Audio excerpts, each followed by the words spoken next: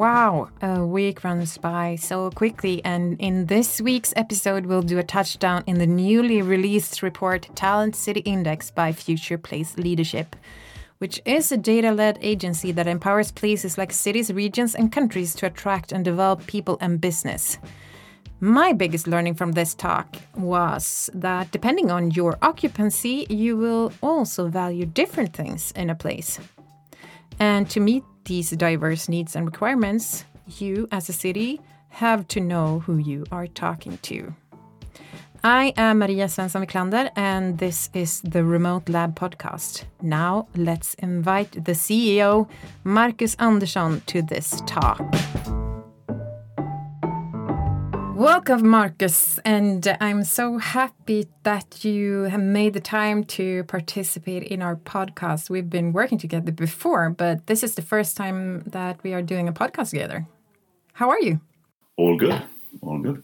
Sun's shining. Lovely. You are in Stockholm, right? I'm now an hour south of Stockholm in the countryside. I live in Stockholm, but I also spend a lot of time in the countryside. So I'm multi-local in that sense. Nice. You still got the summer weather down there, right? It's a good time of year. Yeah. You have made an incredible, interesting study around Talent City Index in the Future Place Leadership. Tell me about the study and what made you do it? Well, we at Future Place Leadership, we are all about places. What is it that makes a place attractive? And what do people look for when they choose a place? So that was kind of the main driver of motivation behind doing this study. We wanted to understand better how cities can attract people and what people are looking for. And we are pretty geeky about places at Future Place Leadership. We are really preoccupied with the idea of what is it that make a place tick and what is it that attracts people in a place. So the Talent City Index is a ranking of the 50 biggest city regions in a given country. And in this case, in Sweden was our first launch market where we kind of tried and tested this index, and we launched it back in May. And we will then launch it in a number of other countries, European countries, in the autumn and winter. And in this study, we asked more than 2,000 Swedes and those with a college degree or who are current students in the age group between 20 and 45, where they want to work and live in the future. And this is pretty much the target group or the group of in the labor market or of the population that is relocating the most, the people that are most movable, so to say. So that's the reason why we chose this segment of the population. And we especially focus on occupations that are in big demand in the labor market, where the shortage is biggest. And I think everyone knows where that is, especially ICT, engineers, teachers, healthcare professionals, lawyers. But we also focus on different age groups and different geographies in terms of what are people looking for if they live in a smaller place, in a smaller city, or in a bigger city. Can we see differences when it comes to attraction factors between these groups? We tried to look at gender, but we didn't see any considerable differences. So that's something we didn't go too deep into. So that's Talent City Index in a nutshell. Nice. Thank you for explaining more about that. And as I understand it from you, then there are several different target groups depending on, for instance, in which industry you work. But based on your studies and the learnings that you've gotten, what is your view of the future work and how do you think it would look like according to these different target groups? Do you see any patterns in that, or what do they want? We definitely see some interesting patterns and some quite big differences when it comes to different occupational groups, for example. That's why we see the biggest differences. If you take, for example, those with a background in business and economics, they value lifestyle incredibly high. That's the most important attraction factor for them, and it's basically through the roof. It's considerably higher than any other attraction factor for any other occupational group. Whereas if you take ICT professionals or engineers, they value lifestyle the least of all attraction factors. So just there we see a considerable difference between different occupational groups. And for those in ICT, career opportunities is the most important attraction factor, while it's the least important one for those in healthcare, for example. They don't care as much as other occupational groups. We saw some interesting findings in the data concerning safety, and we saw some substantial differences. So if you take those with a background in social science or law, they value safety or rank safety pretty low, whereas those in more mathematical backgrounds, if you're an engineer, if you're in natural science or in business and economics, safety is really important for you.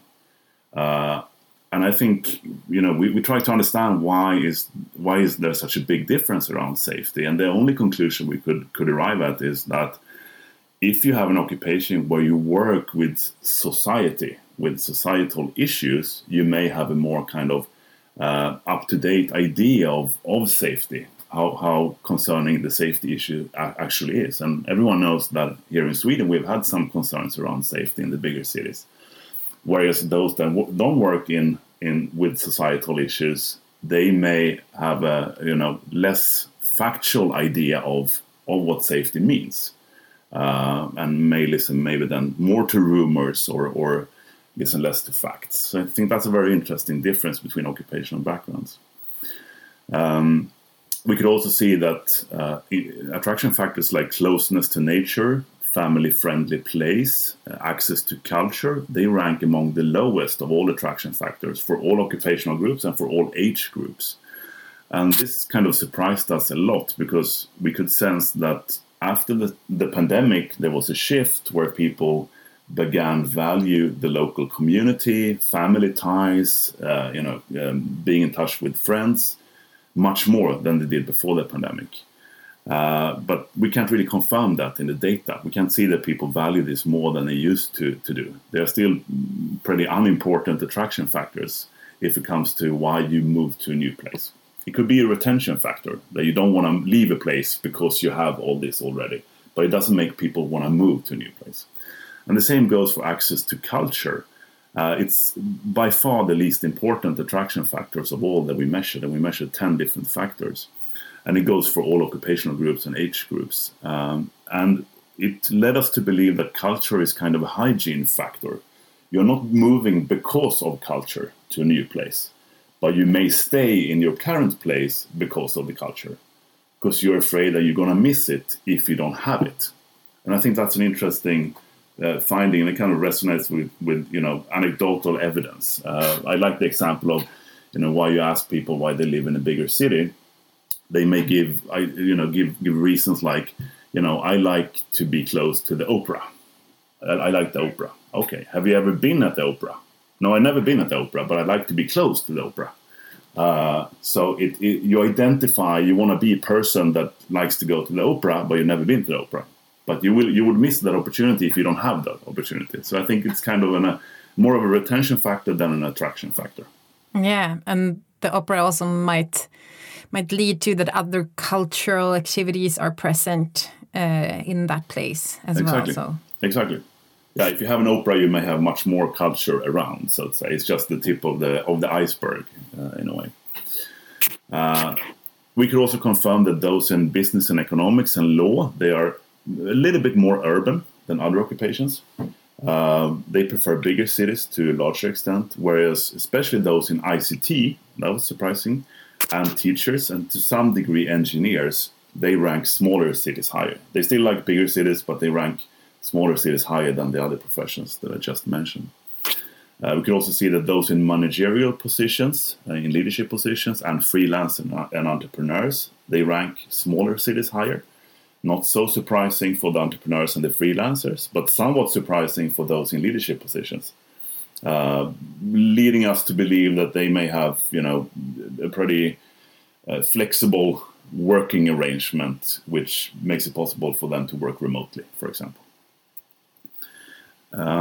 We could see differences when it comes to the propensity to move. Are you ready to move or not?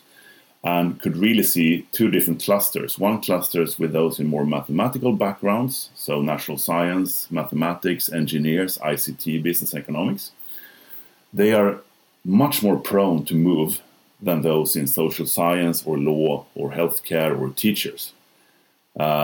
And it's a considerable difference. It's double as high for those in ICT than for teachers or social scientists, which you can draw some interesting conclusions from if you want to attract those in social science, more in this kind of soft, what we call soft studies, or more humanities studies. You need to work with a broader array of attraction factors, and you need to work harder simply to get them to move to your place. Whereas someone in ICT that had the highest propensity to move, they are kind of ready to move. They know they need to move because of their work, or they have some personality traits which make them more open to moving. We can't really say what's cause and effect here. This is super interesting, especially when I kind of reflect of how I am myself as a person. It might be my engineer background that draws me to Östersund than a smaller city. I never thought about that before. But what does, like, you explain a wide variety of things that is needed in a place to attract these different parts or different target groups.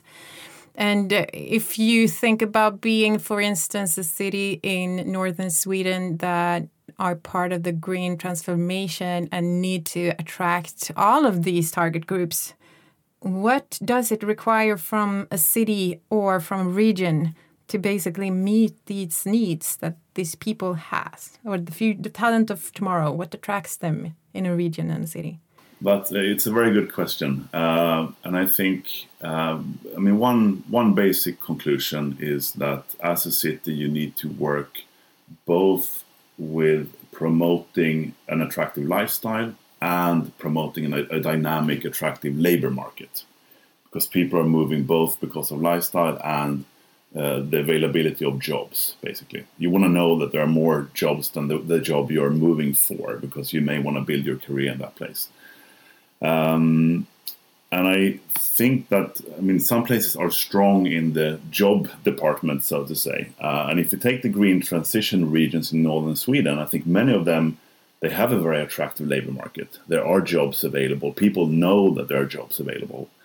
But they're not strong in lifestyle. So they need to build a case around the lifestyle you can live if you go to the coastal cities in northern Sweden. Many of them are they have a strong industrial heritage.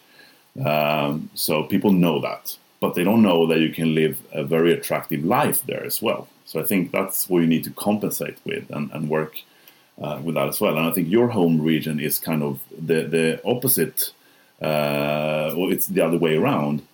People know that there's an attractive lifestyle there, but they're afraid that there won't be enough jobs if you bring a partner, for example, or jobs to make a career. So then you need to compensate for that by promoting the jobs and showing that there's an interesting job market. So I think that's one conclusion. The other one is that you need to work much more with segmentation. And even so, you said that they need lots of people. There are shortages in basically all areas of society, not just engineers and ICT people. It's also teachers and healthcare professionals and what have you. But I still think you need to work with segmentation in terms of understanding your target groups in a kind of persona way. Who's the persona you want to attract? Who are they as people? And then you need to look at demography, age, gender and all that. But you also need to look at geography. Where are they coming from? Where do they live today? But on top of that, also kind of psychographic factors. What values do they have? What kind of lifestyle preferences do they have? Even personality. Richard Florida wrote a book some 15 years ago called Who is Your City? And he kind of really tried to understand how people identify with different places based on who they are as people. And could, on a kind of macro level, see differences in personalities between people living in the East Coast of the US and the West Coast of the US. And I think this idea has some merits still. A lot of places are challenged by retention. So they manage to attract people, but people don't stay. So maybe you attracted the wrong people. They didn't stand a chance of fitting into your place because they were never right in the first place. So I think, going deeper into who you want to attract and who are these people, to your place. I think that's one very important conclusion we can draw from this data. We spoke about anthropology in the last episode, and I think that this is also a very important factor when trying to reach these different groups of people as well, understanding the core of the culture that they live, etc. But what do you feel how does this spill over to the employers? Like, how are they affected, and what can they do basically to strengthen the story of their place for these people? I think first of all, a very clear pattern now when the labor shortages are increasing is that employers need to go further away from their place to attract people. So you can't attract people in your own city or region, maybe not even in your own country. You need to go international sometimes. And the further away you get from your place, the less people will know about your employer brand. You will be unknown. I mean, the big Swedish corporations that we all know about in Sweden may be pretty unknown in India or China or Brazil, where we need to attract people from. So then the place, relatively speaking, becomes more important. So we need to use the brand of the place, or an employer needs to use the brand of the place when they go further away from their current labor market, in a way. Meaning that employers and cities and regions need to work together and find a common agenda. And I think I still see a lot of employers that don't realize that they are place-bound. They are place-based. They are in a physical place, and they are very much dependent on the success of that place. If that place doesn't thrive, they will have a hard time thriving and attracting the right people to work for them. So I think that's a pretty clear conclusion to draw from this. Yeah, and it's very typical for the green transition cities and the companies who's driving that as well, of course. So I have one last question for you before we wrap things up. If you were in charge of a city, what would you do? Well, I would come back to this idea of segmentation. I would spend a lot of time trying to figure out and trying to understand who will fit into my place or our place. Because it will be easier to attract these people, and it will be especially easier to retain them once they are in your place. And I think we have kind of seen a shift when it comes to the whole place attractiveness domain from a focus on the external target groups, what can we do to cater to them, to the current residents. So attracting people or attracting companies is not an end in itself. We do it because we want to make life better for those that live in the place currently, or we attract tourists because they will come to our place, spend money, or do some kind of activities that benefit our place. So I think that shift is interesting. And if we start focusing on the current residents in our place and to make life better for them, even if they have been there their whole life or if they recently move, we will strengthen retention. More people will stay, both those that have stayed in a long time or lived in the place their whole life and those that are pretty new. And the better we get at this, the more attractive we can become to others that want to move. And once we get good at this, I think we need to ask the question, who else will like it here? Who are the others that we can attract that will like the life we are building here for our citizens or our residents? And how can we attract them? Where do we need to go to attract them? So I think that's a very important lesson learned from this. There is a caveat, though, here. We are extremely complex as beings, people, human beings, when it comes to what is it that we actually desire, what is it that we want. I mean, smartphones is a perfect example. We didn't know we needed smartphones because before we had smartphones in our hands, now everyone needs them. And the same can go for places. We don't really know what kind of places we like until we experience them. I'm told you before, I live in Stockholm, but I'm now in the countryside, and I spend lots of time in the countryside. I'm both an urban and rural person. I want to have both. I want to keep one foot in the city and one foot in the countryside. But there could be people who haven't experienced both. They don't know yet that they may be a rural person or a person that could work in northern Sweden to be part of this global green transition that is happening, because they haven't tried it yet. So I think that's one caveat. When we can't plan for everything, we can't understand our target groups perfectly. because they are too complex to capture in data and in surveys and research when it comes to our desires and needs and wants, so to say. And I think the other caveat is kind of more political and politically sensitive. What happens if all places get really good at attracting exactly the people they want to attract? Will they start attracting just one type of people, so to say? And then we may lose out on diversity and the creativity that comes from diversity. We need some degree of chaos in a place. We need to have people with different backgrounds meeting, exchanging ideas. I mean, there's a reason why Vienna and Berlin have been the big melting pots in the past century or in the beginning of the last century, where all philosophers and people in culture and writers went. They met, they exchanged ideas, and they created new ideas. So I think we can't go too far into the idea of attracting exactly the people we want, because we still need the factor X. We need to attract a broader array of people so that we can build diversity. So if I would be in charge of a city, I would try to find a balance between, on the one hand, trying to identify the people that will fit and like the place, because they're going to stay, but also open up for, anyone who's interested should come to our place, because we need all sorts of people in the place. We need the diversity. It is a complex question and a kind of hard one to answer as well. But thank you for a super good answers, but also a super good report. I've read it and I'm very impressed by the work that you've put down, and I'm looking forward to reading the upcoming reports on the other cities. What's the next city to release? Finland or Germany. Okay. In terms of markets. And the Swedish report is available in English next week, so shortly. Cool. We'll definitely put the link to that in the link for the podcast.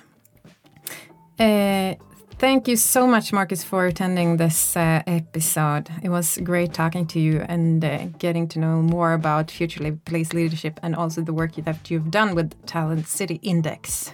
Great. Thanks for this and have a really great week. You too. Thank you. Bye. Bye. Next week, we'll take a deep dive in the European co-working research with the Brazilian-Dutch researcher Gislene Feiten-Haubrich. Until next time, take care and stay safe.